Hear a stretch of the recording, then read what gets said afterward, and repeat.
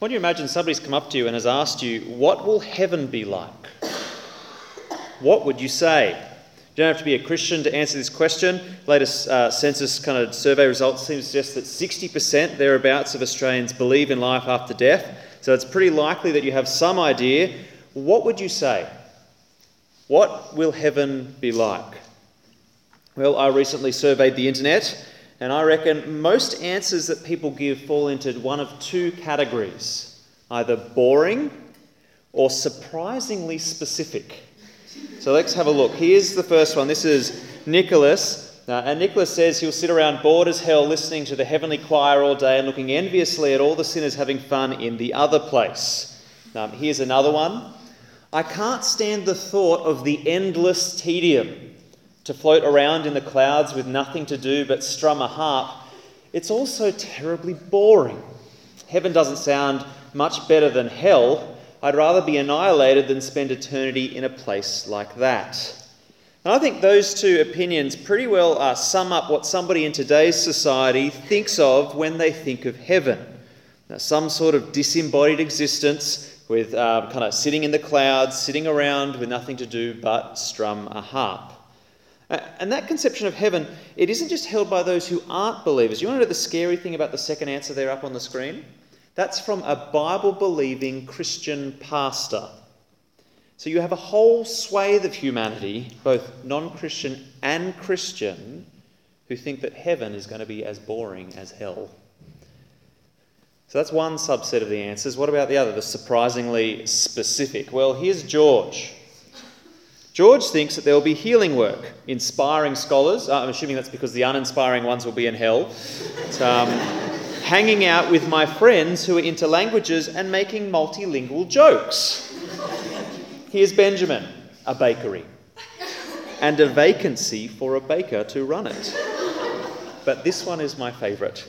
This is from Thomas, a well-travelled and well-read Christian. He says he's going to visit the dinosaur zoo.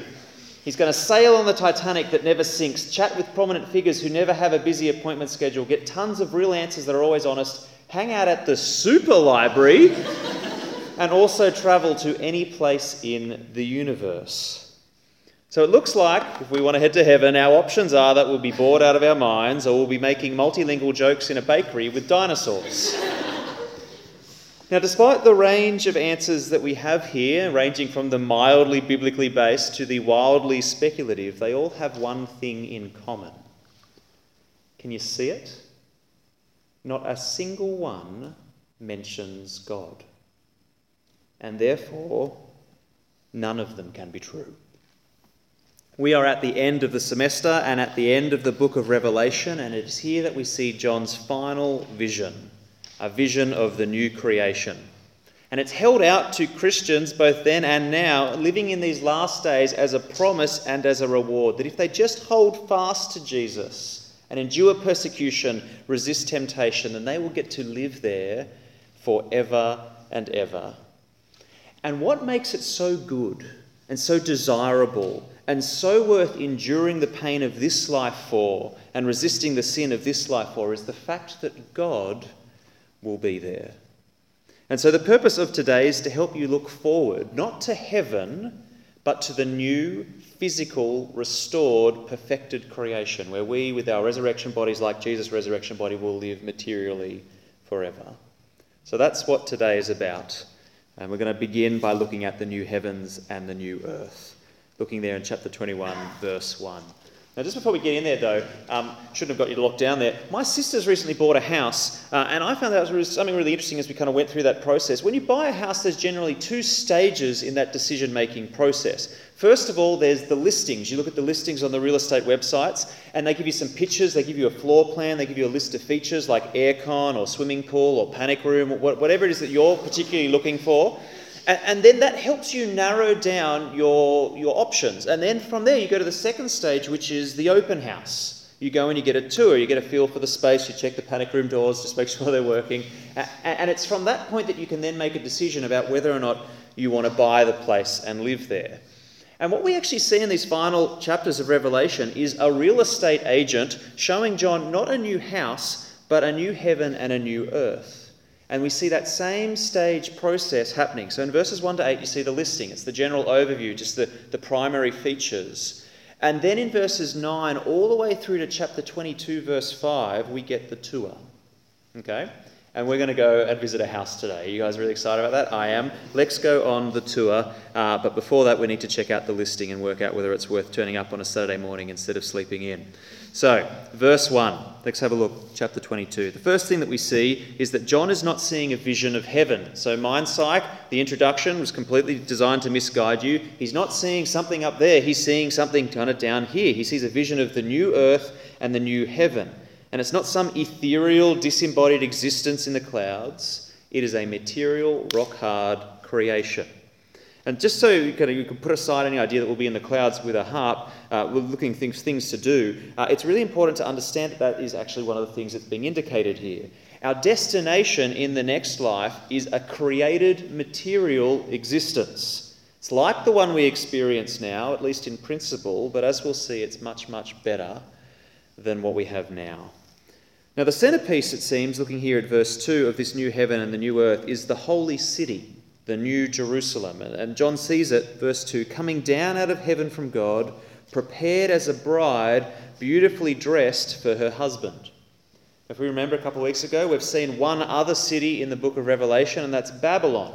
Now, Babylon was described as a prostitute. She was filled with corruption and death. But here, the second city, God's city, the new Jerusalem, is described as a bride. She's pure, she's beautifully dressed for her husband. And in verse 3 we find out who that husband is.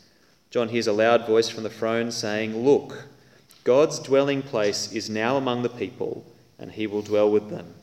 They will be his people, and God himself will be with them and be their God."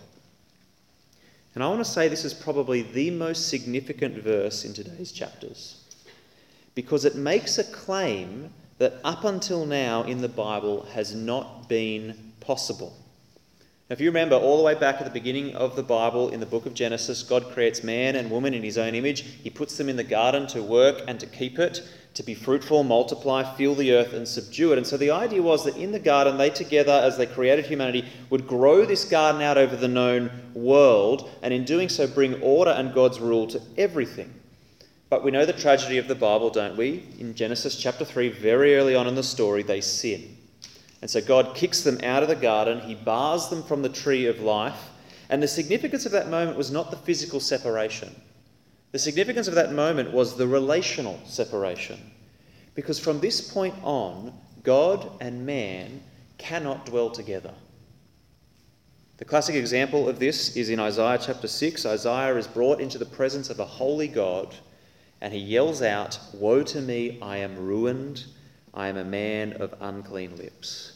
And so from the point in the Bible in Genesis 3, right at the beginning of the story, we see that our sin prevents us from dwelling with the holy God. And so the great story of the Bible is how God in Jesus Christ will cleanse not just us, but cleanse his entire creation of sin, and so restore it to such a way that he can then dwell again with his people. Now, as Christians, as we read the New Testament, we know that this reality has already happened spiritually for us. Because when we put our faith in the Lord Jesus, God comes to dwell among his people by his Spirit. His Spirit cleanses us. He is with us always. But that work is not complete. Spiritually, we've been renewed, but outwardly, we're still wasting away. And so even now, we're waiting for a time when God returns to remove sin from his world, our flesh, the world around us, so that we can live and dwell with him in intimate and unhindered fellowship. And what this verse, this important verse, verse 3 is saying, is that with the recreation of the heavens and the earth, that moment is finally come. And look at what results from God dwelling in the midst of his people. First of all, we see that it means the removal of all that is suffering and evil. So verse 4, he will wipe every tear from their eyes. There'll be no more death or mourning or crying or pain, for the old order of things has passed away. Second, it won't just mean the removal of all that is suffering. It'll mean the giving of eternal life.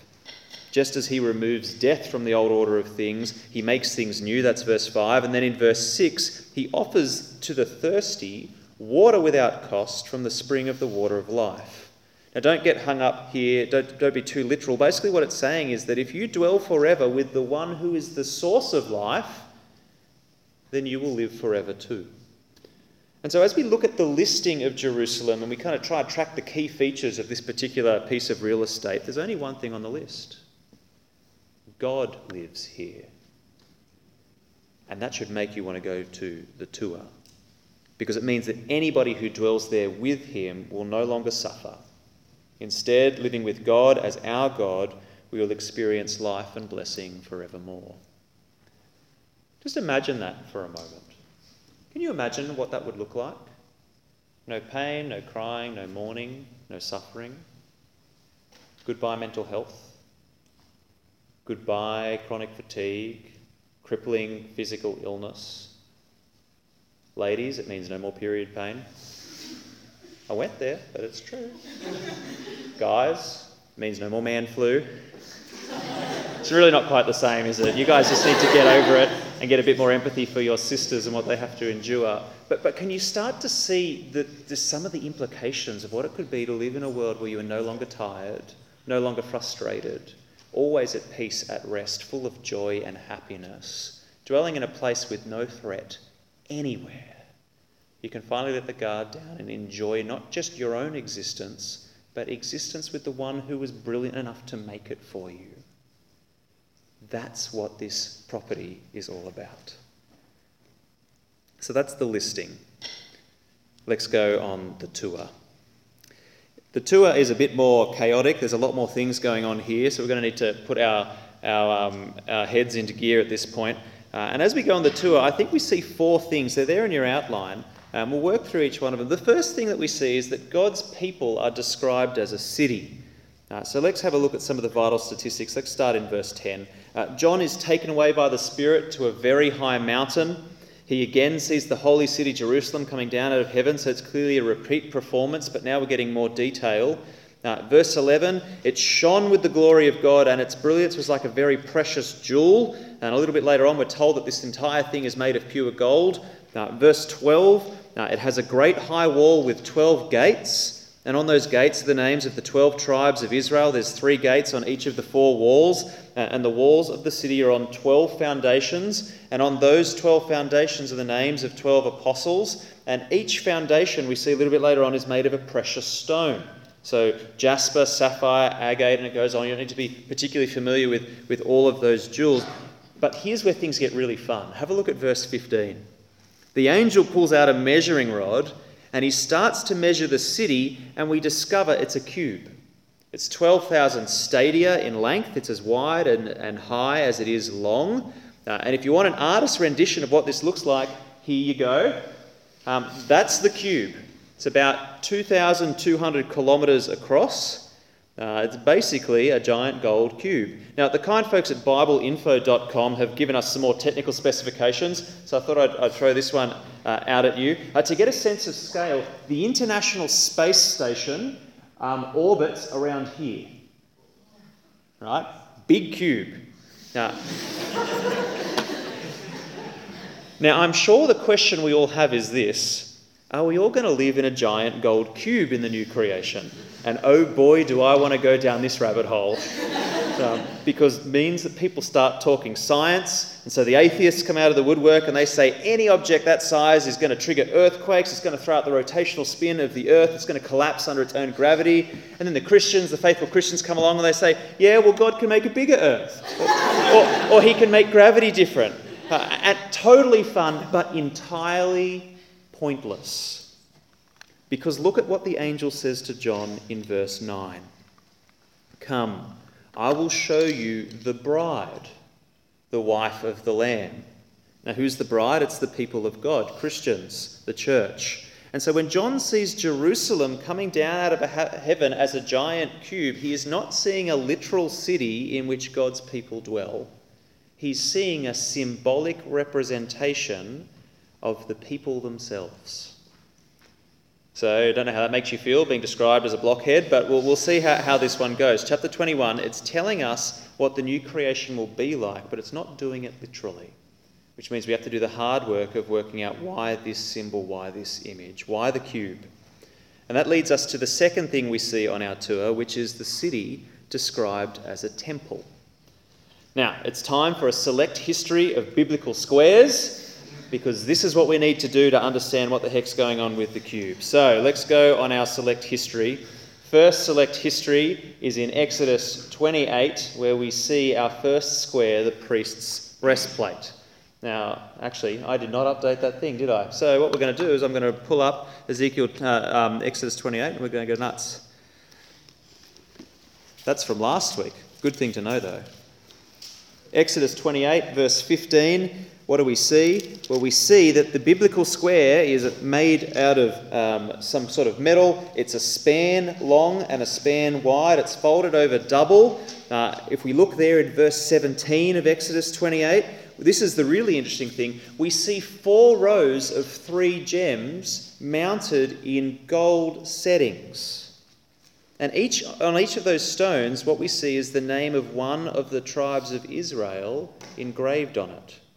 Now, the gems aren't direct matches, but where else have we seen this? Well, this is the 12 foundations of the city that we've just seen in Revelation 21, right? Each of them made with a precious stone, each of them bearing the name of an apostle. First biblical square. What's the second biblical square?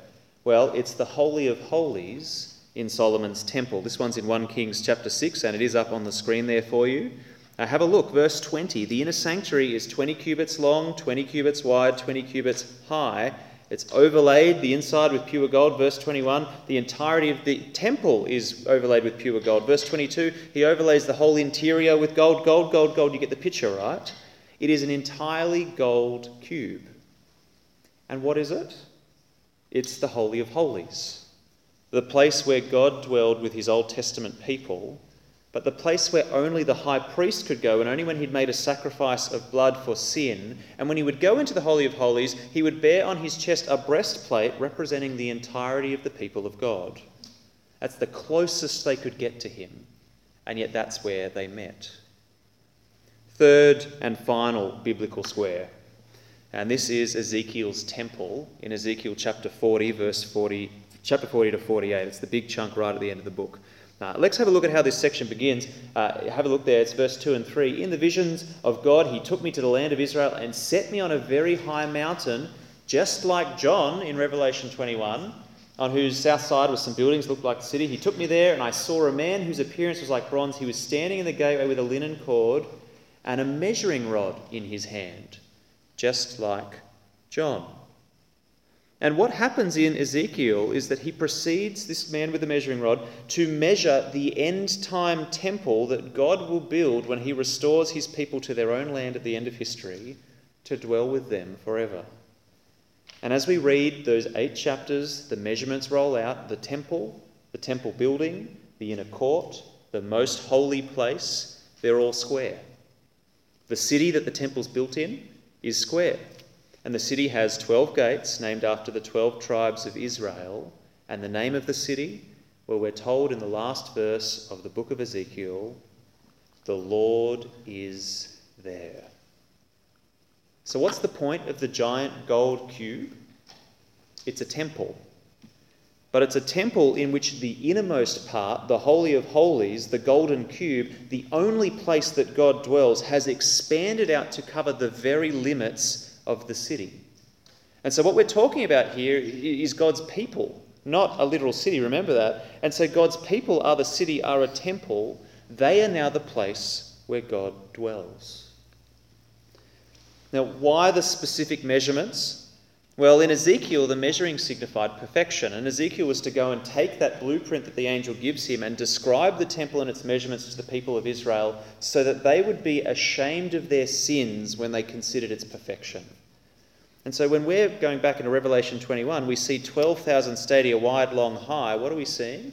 We're seeing the number 12, a number for God's people, times by 1,000, a symbolic number of perfection. And he's using that to describe the shape of God's people. Here is a place where there is no sin anymore. It is perfect. God's people are perfected, and so God dwells with them. So that describes the city.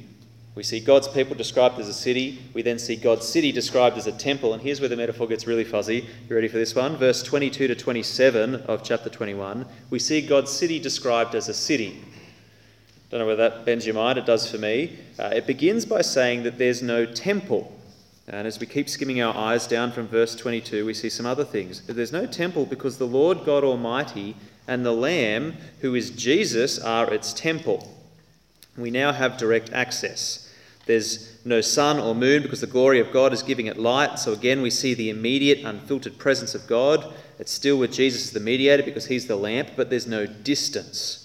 Verse 24, the nations walk by that light. The kings of the earth bring their splendour into the city, and the gates are never shut. And the only reason you ever shut a gate in a city, by the way, is because there's an outside threat, but there's no need here because in verse 27, nothing impure enters it. Now, the key piece of information, I think, here is to know that what's happening here in this vision is basically riffing off Isaiah chapter 60. Every single one of these images, the light, the gate, the nations, all of them are in that chapter. And so just as Ezekiel describes the glory of the end-time temple, in chapter 60, Isaiah describes the glory of the end-time Jerusalem. Now remember, we're still talking about God's people here. So what do these verses tell us? Well, it shows us a picture of a people who are dwelling in complete security, complete purity, and complete diversity. Because the nations who are traditionally God's enemies are now part of his people, and instead of rebelling against him, they are coming into the city as his citizens, glorifying him whose glory is shining across all of his people. And so this is a picture of the end-time gathering of the nations to the gospel of Christ. That great multitude, if you remember, in Revelation 7, that no one could count from every nation, tribe, people, and language. It's a redeemed humanity dwelling in the presence of God. One final description, and we see this in chapter 22, verses 1 to 5. We see the city described as a garden. The tour continues. We now move into the city itself, and we see there in verse 1, the river of the water of life, as clear as crystal, flowing from the throne of God and of the Lamb down the middle of the great street. On each side of the river there's the tree of life, bearing 12 crops, yielding fruit every month. The leaves of the trees are for the healing of the nations, and there are no longer any curse. The throne of God and the Lamb will be in the city, and his servants will serve him. And what does this picture remind you of? It's the Garden of Eden, right? Just like the original garden, there's a river, there's a tree of life, there was God, humanity is serving. Except here, the river flows not just from the garden, but from the throne of God himself.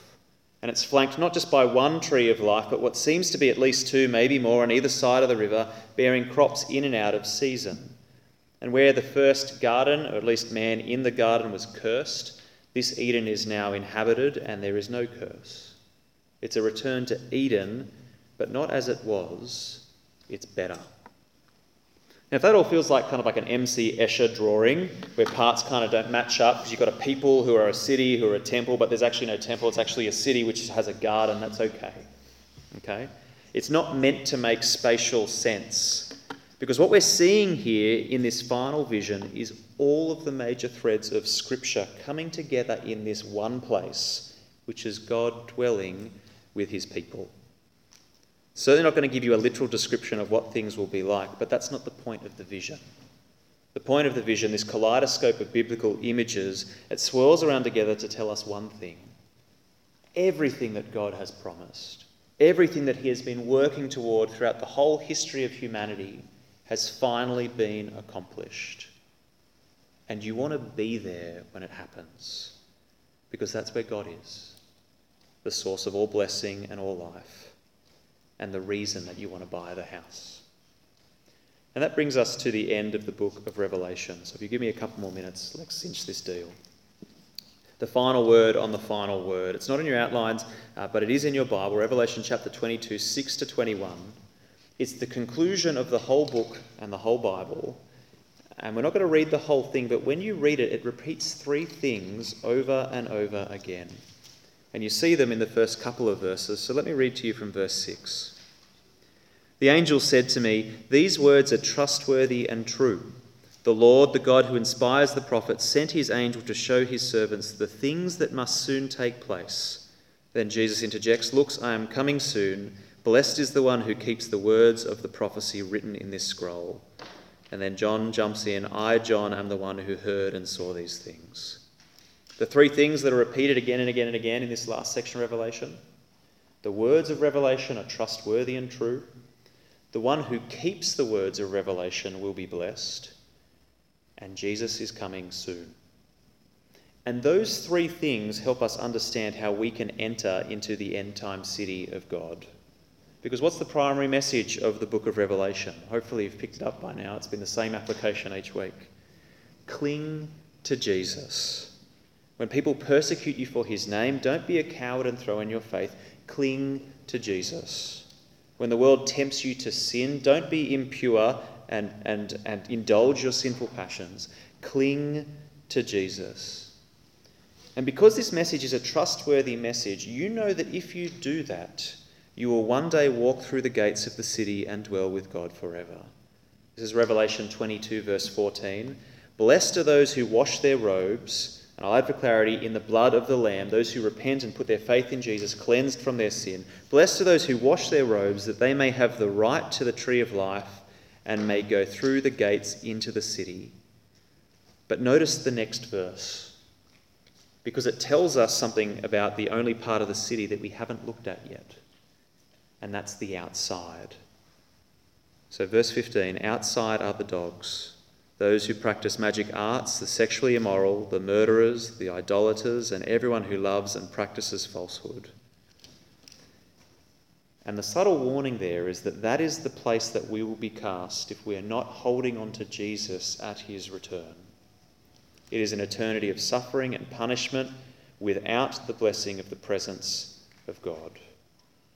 But the comfort and the hope and the encouragement of Revelation is that Jesus is coming soon. So verse 7, look, I am coming soon. Verse 12, look, I am coming soon. Verse 20, he who testifies to these things says, yes, I am coming soon. And that threefold repetition in this last section tells me something. It tells me that Jesus is coming soon. And what that means is that I only have to hold on just a little bit longer before I walk through the gates of splendour and be with my God. And if you are a Christian, that is true for you as well. And so we pray with the rest of God's saints at the close of this book, at the close of this semester, hopefully for not much more time. Amen. Come, Lord Jesus.